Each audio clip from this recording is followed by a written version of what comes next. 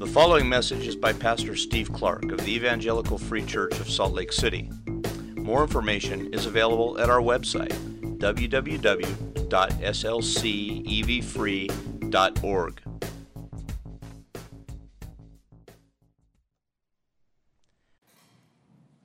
Jesus said to Simon, "Do not be afraid. From now on you will be catching men."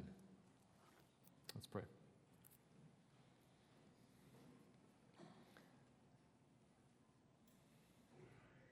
Father, we read this passage here from earlier in the Gospel of Luke and see in it, in those words from Jesus,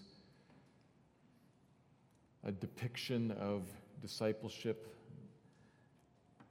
that is wonderful and in many ways is a dream down the road from where we live.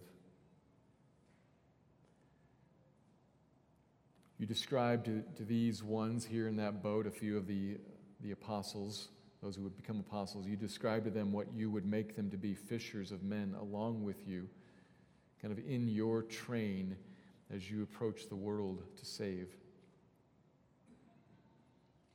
So you call your church to, you call us, disciples, to that, and we see that and are, in one sense, excited by it and filled with hope, and in another sense, we realize we aren't that and we fall short of it. And so please, Father, this morning, would you do a work here in this room? Would you do a work here that I want to ask you first, Father, would you in this moment send your Spirit in some power here to this room to draw our attention to you and to stir our affections? There are a dozen things distracting me right now, and probably others here. And I pray, Lord, that you would tamp those down and you would draw our hearts and our minds to you, and that you would move us. That you would move us steadily, perhaps dramatically, but you would move us steadily as we move through this passage this morning, to move us towards you, to open up our hearts towards you, to fasten us to you to follow.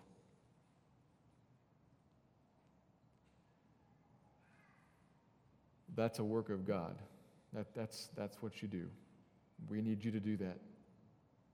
We can't control our own attention spans. We can't control the temperature or the sound or the distractions around us. So we look to you and say, please, Lord, shape all the environment around us.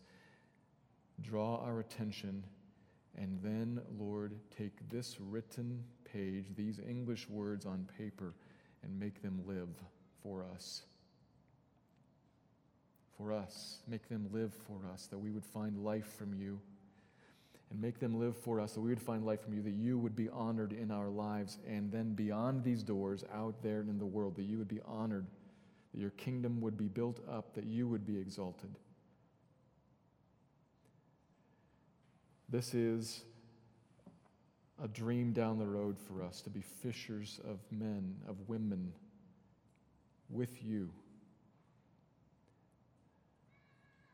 Please accomplish that dream.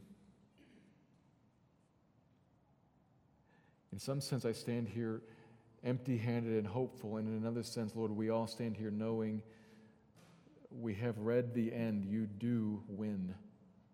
The kingdom does come. Your will is done on earth as it is in heaven. And so while we stand praying in hope, we also know with great confidence that you're the King. So Lord, work this morning, reign this morning here, and change us and build us up. Give clarity to my words. Spirit of God, would you reveal Christ and his call to us? Would you build up his people? Would you call in from the nations those who are his but aren't yet home? Do a work this morning, God, we pray. For the good of us, your church, and for the glory of your Son. It's in his name that we pray. Amen.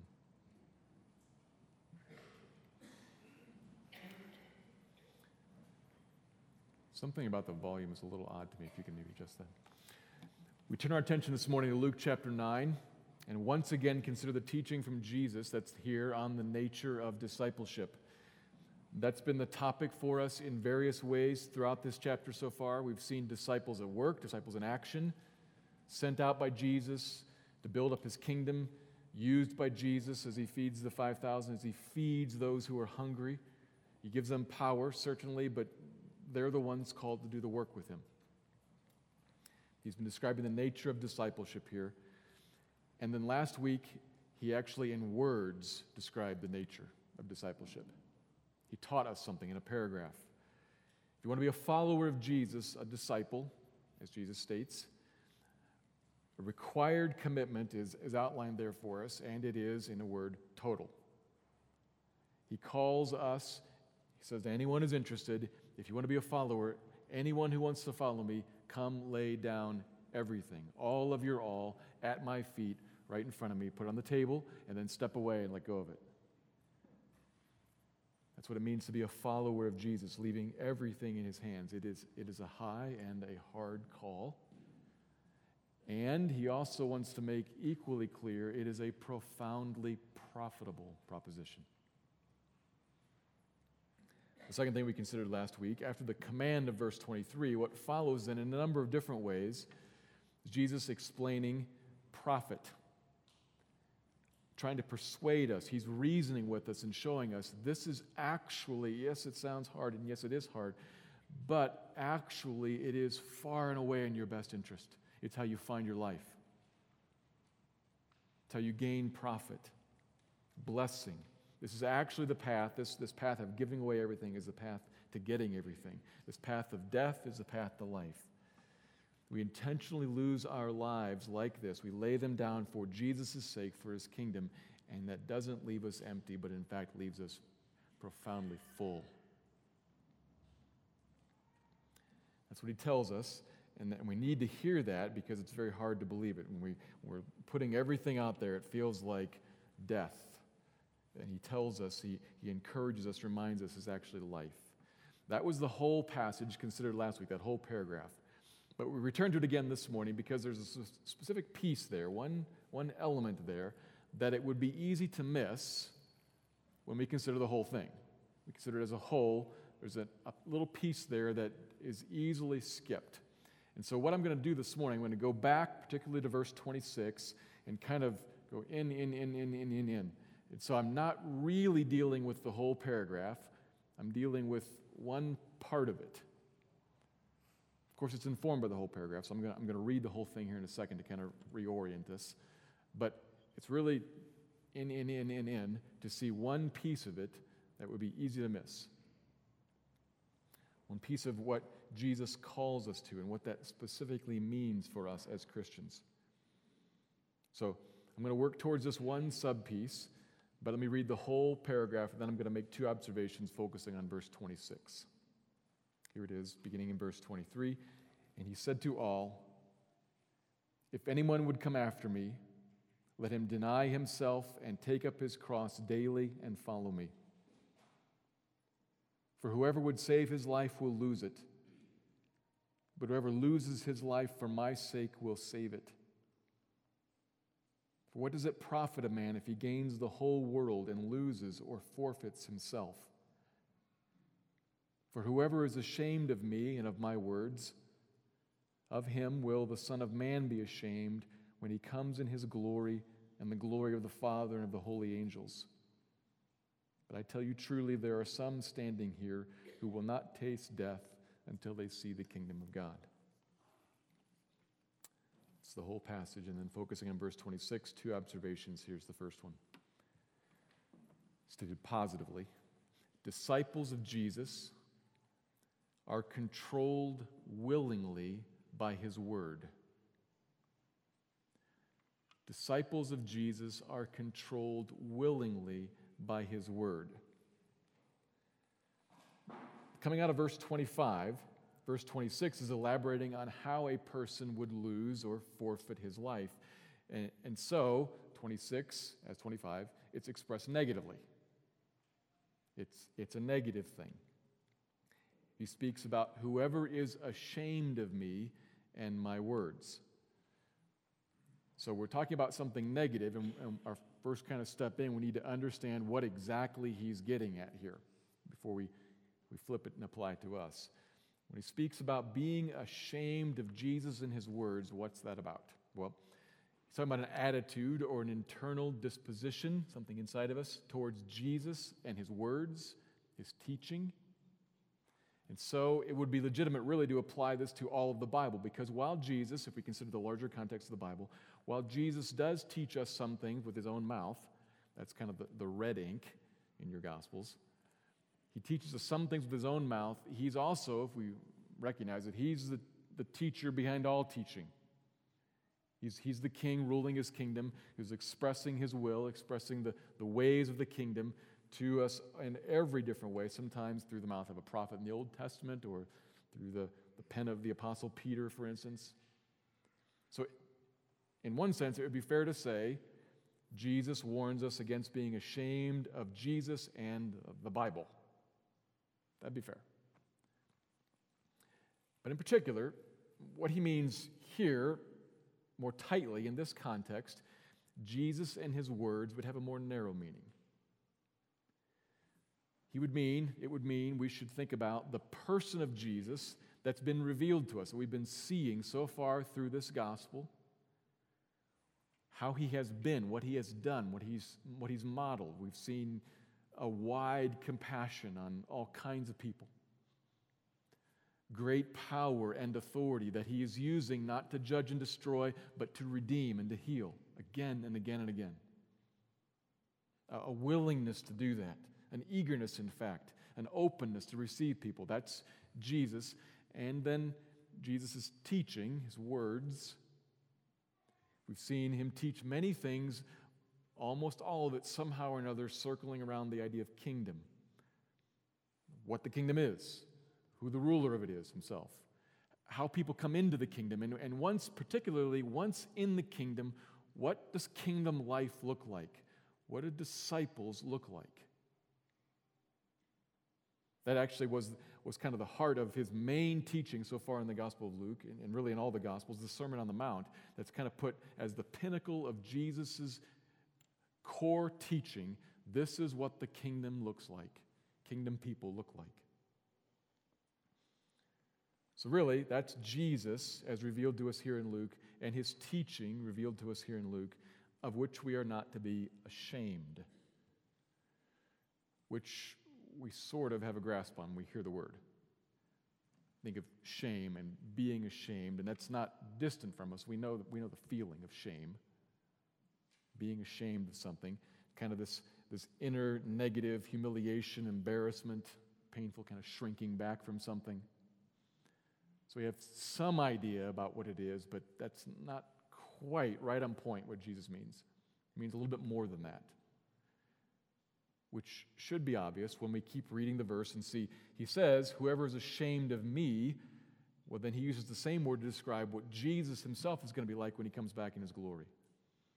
He's going to have the same sort of response towards people, and when Jesus comes in his glory, he doesn't have this inner negative, shrinking, humiliated feeling. That doesn't fit. He's got something else kind of in view. What he's really getting at is more than just the feeling, but the general attitude or posture regarding shameful things.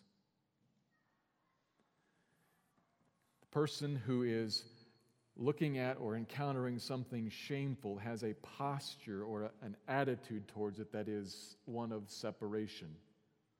I want to avoid that. I want to not talk about that. I want to not think about that. I hope nobody else associates me with that. Denial, avoidance, rejection. Not embracing and celebrating and extolling and engaging with it, but rather this is to be shunned, this shameful thing. I'm ashamed of it, and so my attitude, my posture towards it is separation, shunning, rejection, avoiding. That's what Jesus has in mind here. So if we walk back through the verse, what we see is that Jesus says, I'm going to be shunning, separating from, rejecting, avoiding People who themselves shunned and rejected, avoided, wanted nothing to do with me and my words. That's verse 26. Jesus and his words, clear avoidance of being ashamed. Okay, that's verse 26. Which now brings us to, kind of moving in, why we should consider it again this morning. Why we're back in this verse. That posture and that attitude, negatively in the verse, we need to flip it around and see, oh, positively then, that has something to say to me.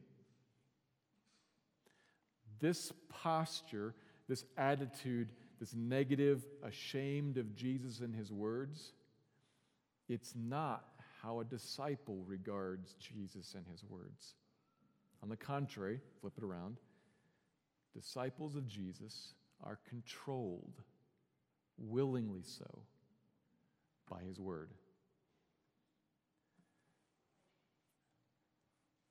It's easy to miss that when we just pass through this verse in this passage and think, shame, strong negative feeling about Jesus, that's not me. Jesus judging when he comes, that's not me. So he's talking to somebody else. And never realize there's actually something here for us, for the church, for disciples. We are not people who are ashamed, but instead, flipping it around, we willingly and eagerly are controlled by his words. We are followers of Jesus in this sense. We set aside our own take on things and embrace, take on, not ashamed of, but embrace and take on, accept, receive his take on things, his goals in place of ours, his perspectives in place of ours, his agenda, what he's living for, in place of our agenda, what we're living for. That's what characterizes Jesus' followers. Trusting him and having sensitivity to his instruction to us in any and every way that he teaches us. But specifically here, moving in another step now, specifically here, there's something in mind, something in view here. Let me give you another side view of the sermon. Whole verse, ashamed, word, Jesus. Applying generally to us as Christians that we receive his word and submit to it and come under what he says and teaches. And then now particularly, what is he teaching? Well, think back. What exactly has been the discipleship emphasis so far? Verse 5, chapter 5. Follow me and I'll make you fishers of men. You'll catch men with me. Chapter 6, the Sermon on the Mount. What's at the heart of the Sermon on the Mount? The heart of Jesus' command to us, love your enemies and do good to those who persecute you and hate you and oppose you. Be merciful to them and kind towards them, even those who are ungrateful like your Father is. Then this chapter, go and proclaim the kingdom of God and heal. You feed them. You give them something to eat. I'm going to give you the power, yes, but you do it. The particular discipleship emphasis, as we've been moving through Luke here, is not on how husbands and wives should relate to one another. Now, anything about how husbands and wives should relate to each other in discipleship? Of course, sure, yeah, But that's not here. And he's talking to disciples and not exhorting them and teaching them on controlling their temper. And not about how to avoid lust or something like that. Other places in the Bible, absolutely. Other places in the Bible, Jesus is going to teach us out of his own mouth or through the mouths and pens of his teachers. He's going to teach us things about those topics, but not here. Here he's got a particular discipleship emphasis. And what is it? It's following him into mission. Sent ones, as he is first the sent one. It's fishers of men, as he is first the head fisher. It's feeders of people, as he is first the feeder. It's healers of people, as he is first the healer. Follow me. I'm going out there into the world to seek and to save the lost. Come with me, come with me, come with me. That's the core. That's the thing that he's calling disciples to so far in Luke up to this point. Such that if you miss that and follow him in all the other stuff about how to relate to your spouse or how to deal with lust or anger or whatnot, but if you miss this, you've missed the core of what he's saying about die to yourself, lay down your own life, and follow me into mine. You missed this core thing, you missed the heart of it. When he says, don't be ashamed of me and my words, we need to realize disciples willingly come under the control of his words, and in particular, his word to us right here in this context is about mission. So far in Luke. It's not the only thing, but it's the thing right now. Don't be ashamed of, don't reject and avoid this. Don't be ashamed of the gospel. Indeed, bank on it. Sermon on the Mount banks on it. Indeed, you will be opposed, and you will be persecuted, and you will be hated on account of my name. Or as he says here, for my sake. Count on it. But don't shrink back from that, and don't try to avoid it and shun it, but instead embrace it and own it.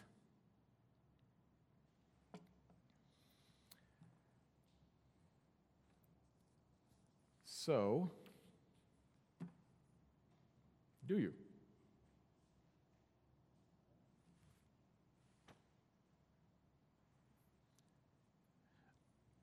I kind of want to pause right here and just say, it's not a lot more complicated than that.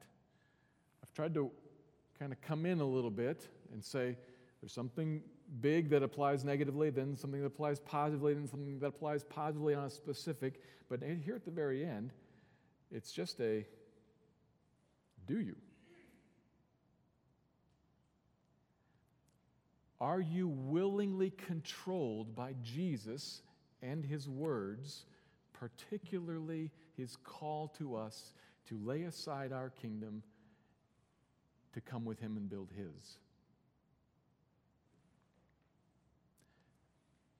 Think that through. Think it through. Are you, just ask yourself, are you thinking about and living and looking, praying, Lord, how can I catch people with you? Are you living and looking and praying, Lord, how can I be a lover of those who are my opponents for your sake? How can I do good to? That's active. How can I not just respond positively, but how can I do good to those who don't like you or me because of you? Are you looking and living and praying, Lord, where am I sent? Wherever you are, you're sent there. How am I sent here for these ones to speak to them of the kingdom? How, Lord, can I feed these ones? Is that actively on your mind? Are you intentionally befriending non-believers? It kind of has to start there. intentionally befriending non-believers. Think this through. When he says, do good to them and to love them, that's not just reactive if they happen to come at you, but it's to seek out and love and do good to and give yourself away to for his sake. Are you seeking out non-believers at school? I'll say a couple of categories. If you're in that category, think. Who are the non-believers in my class? Do I avoid them or pursue them? At work, who are your workmates? Who's in the next cubicle? In your family, your neighborhood, your neighbor, your exercise class, your hobbies, your sports team, people who don't know Jesus and haven't been set free by him.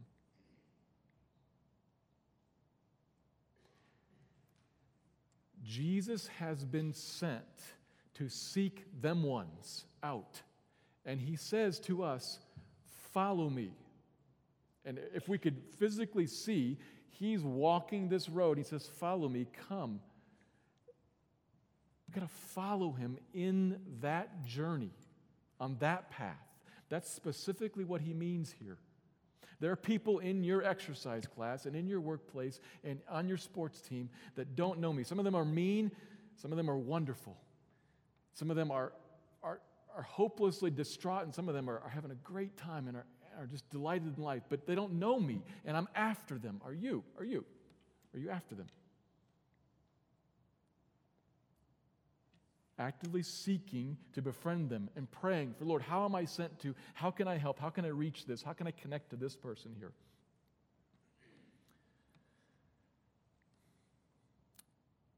Is that you? Or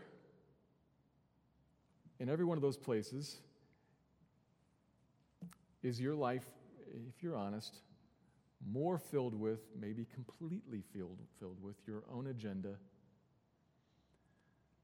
People that kind of feed you and satisfy you, or with Christians, exclusively and only Christians. Think that through for your particular settings. Disciples of Jesus willingly are controlled by his word. We come under it. We are not ashamed of it and try to get away from it. And in particular, what I'm trying to press home here is that in particular, what he has been expressing to us, modeled in his life and spoken in his words, is I'm after other people. Come with me. And we can't say, disciples don't say, no, I want to follow you into something else. That option's not there. Disciples hear his command, hear what he expects us to do, are willingly controlled by it, and move towards it in obedience. And notice something. I need to take this one step further still. There is indeed law and requirement and must, have to, in what I'm saying there. His commands are commands. That's what he calls us to as individual Christians and as a church. So there is law there is have to there. As I've said in a few settings, though, and hear this and then keep hearing it, I need to explain it. We have to be people who pick up the Bible and read it looking for the law, not trying to avoid it. So to put it in a different way, older Christians used to say, read your Bible with a law orientation, but not with legalism. Do you understand that critical difference? Read your Bible with a law orientation, but not with legalism. Law orientation is good and required. That's how we know what God requires of us. We wouldn't know what the commands of Jesus are if we didn't look and say, what do you want? What do you say? We have to read it with an orientation towards this is what he requires. That's good and that's fine. We accept it, we read it, we own it, but the critical balance is, but not legalistic. Which means we take seriously what he requires, we seek to obey it, but we do not pursue what he requires. We do not pursue it, believing that how well we do at it determines our acceptance before God. If I do well, I'm highly accepted. If I do poorly, I'm maybe not accepted. No. And we do not pursue what he requires, attempting to do it all in our own power. There's the great difference there. We read the Bible, we see what he requires, and we face it honestly, but we do not approach it believing that my acceptance before God is determined on how well I do, and I better do it in my own power. No. We're never going to get it done in our own power. And if his acceptance of us was based on how well we do, we would be unaccepted. But this is the glorious freedom in the gospel. We read the Bible law-oriented and gospel-believing. The glorious freedom in the gospel in the face of the law is that here's what he requires, and my acceptance is not based on how well I do with that. I am owned, I am accepted by him, bless God. And here's what he requires, and my obedience to it does not come from my own strength, but comes from his Spirit working in me to move me to follow his decrees. A gospel privilege won for me that moves me after it. Believing the gospel, then, we can say, I read the law, and I'm not afraid of it. I don't run from it. I don't shun it. I'm not ashamed of his words. But instead, I embrace it and say, what do you want? That's what I want to do. Thank you for forgiving me for my failure. Help me to do it. Because I see I am a disciple of yours, and I am not ashamed of those words. I want to follow them. You are out on mission in this world after people. Take me, please. Help. I'm not much help, but if you help me, I'll be a help. That's the Christian's posture. So we read this saying, what do you require? What is your word to me? And believing the gospel, we say, thank goodness that I stand accepted completely and fully, and thank goodness that you will empower me. Now what? Follow you? Fish and catch? Okay, great.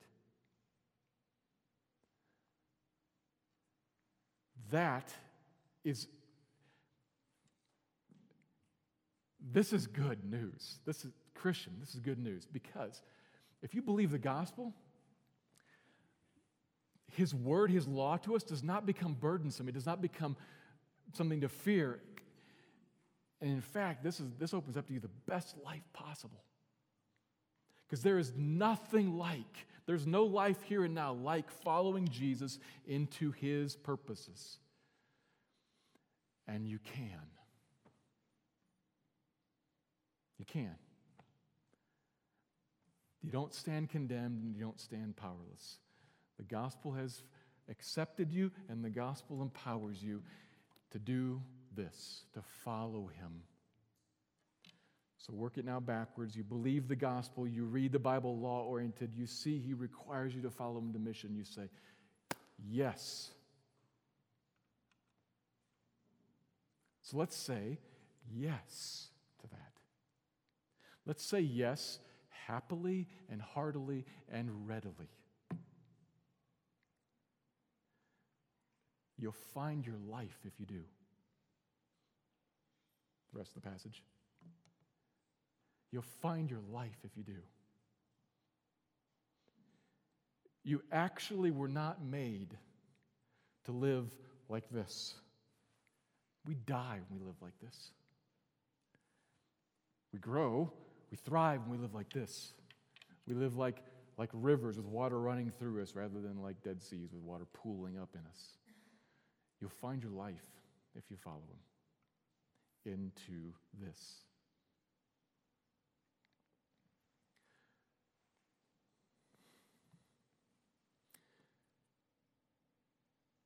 If we're going to do that, there is another particular piece of hope that is helpful.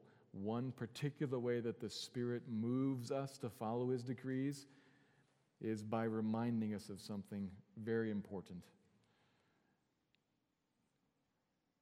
Because if we're going to walk through life unashamed of Jesus and His commands, His instructions to us, one thing is certain: you're going to bump into other people who disagree. Right? And sometimes that'll be just fine, and sometimes that'll be extremely uncomfortable. And one of the things that God, by His Spirit, does in us to help us reckon with, face, and rise above that extremely uncomfortable is to remind us of coming glory and honor. Part of that extremely uncomfortable is ridicule and shame. And God, by His Spirit, balances that out with honor. Which brings us to the second point.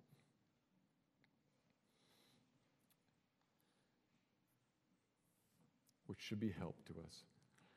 The hope of coming glory encourages those who suffer because of Jesus and His Word. That's the first point. It's about willingly coming under and following Jesus and His Word.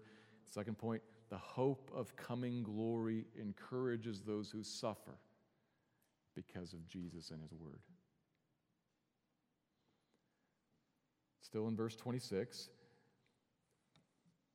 taking the negative and flipping it over to the positive.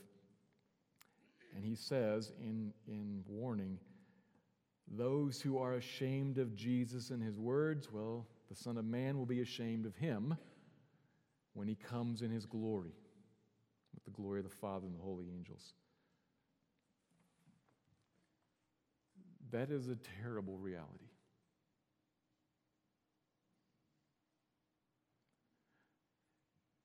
That's a terrible reality.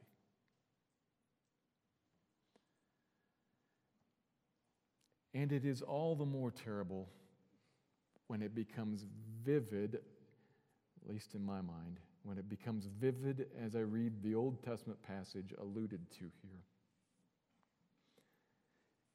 If you just take the phrase Son of Man, what you have is a phrase that is intended to be humble. It's you might say, another way of saying a person. Somebody who looks like a man, looks like a person. And if you only read that and you say, well, to be rejected by a person, by a Son of Man, that's no big deal. But when you put together Son of Man and coming in glory, you have a clear reference to a passage that is an awesome passage. One referred to here, Daniel chapter 7, verses 13 and 14. You can jot that down and look at it later. But back in Daniel chapter 7, Daniel has a vision. And in that vision, he sees, behold, with the clouds of heaven there came one like a Son of Man. That's the allusion here. One like a human, in other words. And he came, in Daniel, he came not to earth. If you know the passage, he came to the Ancient of Days. He's coming on the clouds to heaven. He comes and he approaches the Ancient of Days and was presented before him. And what happens? And to this one who comes, was given dominion and glory and a kingdom, that all peoples, nations, and languages should serve him. And his dominion, this kingdom, he is enthroned on this dominion, and it is an everlasting dominion that shall not pass away, and it is a kingdom that will never be destroyed. So we have to move ourselves beyond just this room, beyond just our thoughts about the office place or the class or the team. We have to move ourselves to this place that Daniel is lifting up our eyes to see. It is the throne room of heaven where one like a Son of Man, where Jesus, the man, is carried into the presence of God and is given dominion over everything forever. Jesus comes into heaven. When did that happen? After the ascension. And when did that happen? After the resurrection. When did that happen? After the cross. He is raised from the dead. He ascends into heaven, and he is seated at the right hand, reigning. Right now. Now we read more. We know more. We know that he's going to come back and reign in a different way over this earth. So we read ahead and we can picture the day when he will come in glory and he will stand with his feet on the earth and he will reign here. But what Jesus is speaking of right now, and he alludes to Daniel, is something else that he talks about at the end of Matthew when he says, I have been given all authority and I'm with you. Go and make disciples of all the nations. This has already happened. The Son of Man has already come into heaven, been presented before the Ancient of Days, been given a dominion. He already is seated on the throne. He already reigns in glory over every single thing going on, over every single one of us, over every office place and every sports team and every hobby and every exercise class and every person. He reigns. And when you speak of him and are shamed, he stands behind you and says, honor. I have been given all authority, and I am with you, and I am the King. Right now. Right now. Not even in the future, indeed in the future, but even right now. He reigns, and he reigns in majesty before all of the angelic host. In all of their glory, he reigns. And he reigns with and for you. In your exercise class, and at your workplace, and in your classroom, and on your sports team. One of the ways that the Spirit of God moves us to follow Jesus in giving away our lives is to remind you very vividly, I hope very vividly, that this is the case now. You can't see it, but it is the case right now. He reigns. And he, even in this moment, looks upon you, following him in his word, not ashamed, and says, well done, good and faithful servant, even right now. Even now. They don't say that to you. But can you hear him? He does. And then when he comes in glory, the angel said, as he went, he will come. He will come again here to the earth in the clouds, and every eye shall see him, and some will be shamed, but not you. Oh, that's good to know. No, come on. You can't live the Christian life if you don't think and see. When he comes, every eye shall see him, and some shall be shamed, but not you. But not you who said to him, here's my life, I take up my cross daily and follow you, and I was crucified daily, it felt like. We who followed him into the path in which he suffered, and into the path in which he was rejected, and into the path in which he took up a cross and died. We followed him through all of that. We also now follow him in, but he was raised, and he is now in glory, and so will you be when he comes for you.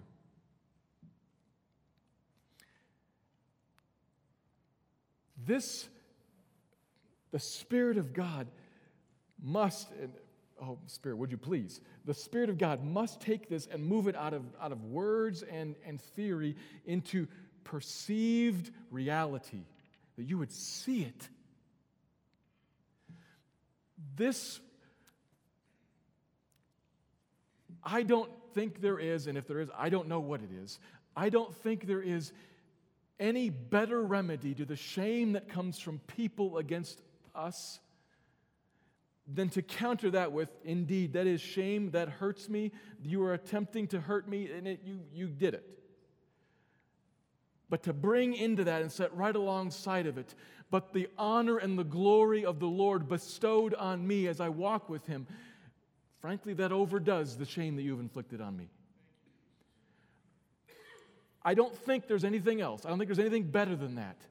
And if you don't bring that to the table also, you will collapse under the weight of a world that doesn't like you. So He tells you.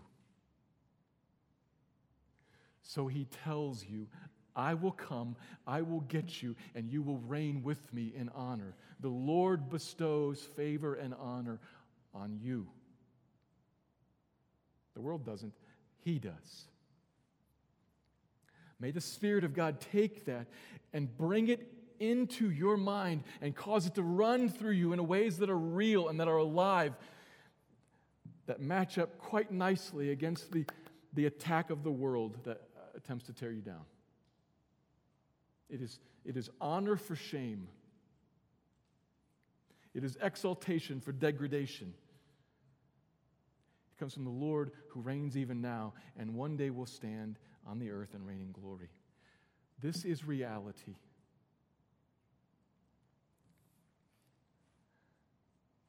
Honored because you as disciples, we His disciples, we're not ashamed of Him. We did not shrink back from Him. We instead laid down our lives to follow Him. We denied ourselves, took up His agenda, and walked with Him into it. Do that. That's what's required of you.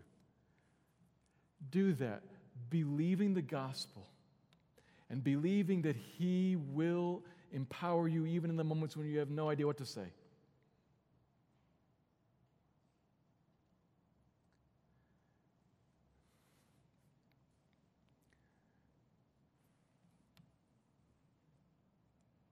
I think, and I can't say it any stronger than that, I think that this is a hole in our church. And if it's not a hole in your life, then maybe it doesn't feel like that. I think like big picture corporately, maybe not for this one, but big picture, I think this is a hole in our church. That we do not deliberately and aggressively enough follow Jesus and His words in this particular way. So what I'm trying to do this morning is draw out of this verse the need for us to not be ashamed of, but to embrace His word, the recognition that His word in particular in this context is about following Him into mission. So to hold up in front of you that that's what we're supposed to do, and then to say, and really, really, really, it is profoundly profitable to you. God doesn't throw you out there all on your own. He comes with you, and He promises to look on you in favor even now and one day to bestow on you great favor, great honor. So brothers and sisters, church,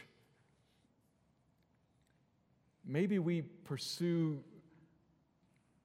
first repentance and then prayerful asking, Lord, would you fill in this hole? If in fact this is a hole for us, would you begin to fill it in with an assurance of your honor, an assurance of your supporting power, an assurance of your acceptance, and a clarity on what we're to be about? Would you begin to fill in that hole for us? Maybe we repent and maybe we pray. I'm going to repent and pray afterwards right here in front if you want to join me. And if you don't, that is totally fine. That is totally fine. I am not in any way going to look down on you if you don't. If you got somewhere else to go, wonderful. But if three of us pray right here, wonderful. But I'm going to pray afterwards in front here. Join me if you want to. Pray on your own if you want to. May God, if in fact this is a hole for us, may God fill in the hole and move us to follow him in this particular way, to become fishers of men and women. Let me pray.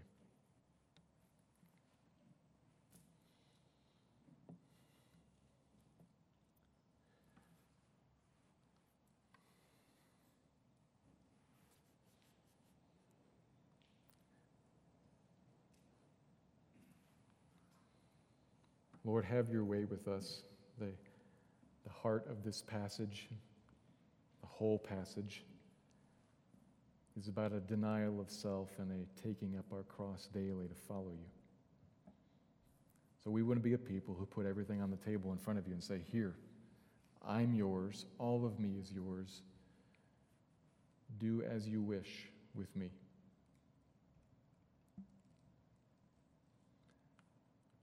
We want to be a people like that, and we're terrified to be a people like that at the same time. So we admit that, and we confess it to you and say that we're sorry. We want to be different than that. We want to repent of that and pray that you would move in us to change us wherever and however each individual one of us needs growth and change. So please forgive and please change and grow us individually, corporately, and would you do so in particular, Father, by pressing home to us your great pleasure with us as your people. Gospel acceptance is a sweet thing. Would you press home to us and remind us that over every one of your disciples you will say, well done, good and faithful servant. And would you then move us to be more faithful, more faithful, more faithful?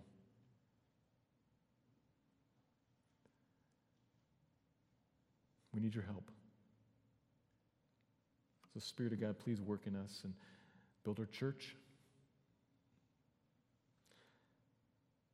Would you hallow the Father's name through us? Would you bring in the King's kingdom in part through us? Would you cause his will to be done among us and in part through us?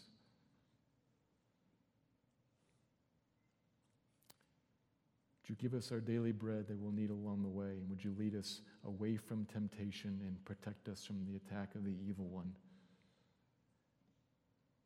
Your kingdom and your power is most important. Thank you for promising to bring it to pass.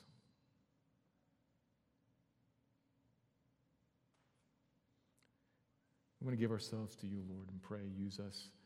Build your church. Build your people. Call in more. Honor the name of the Son. It's in his name we pray. Amen.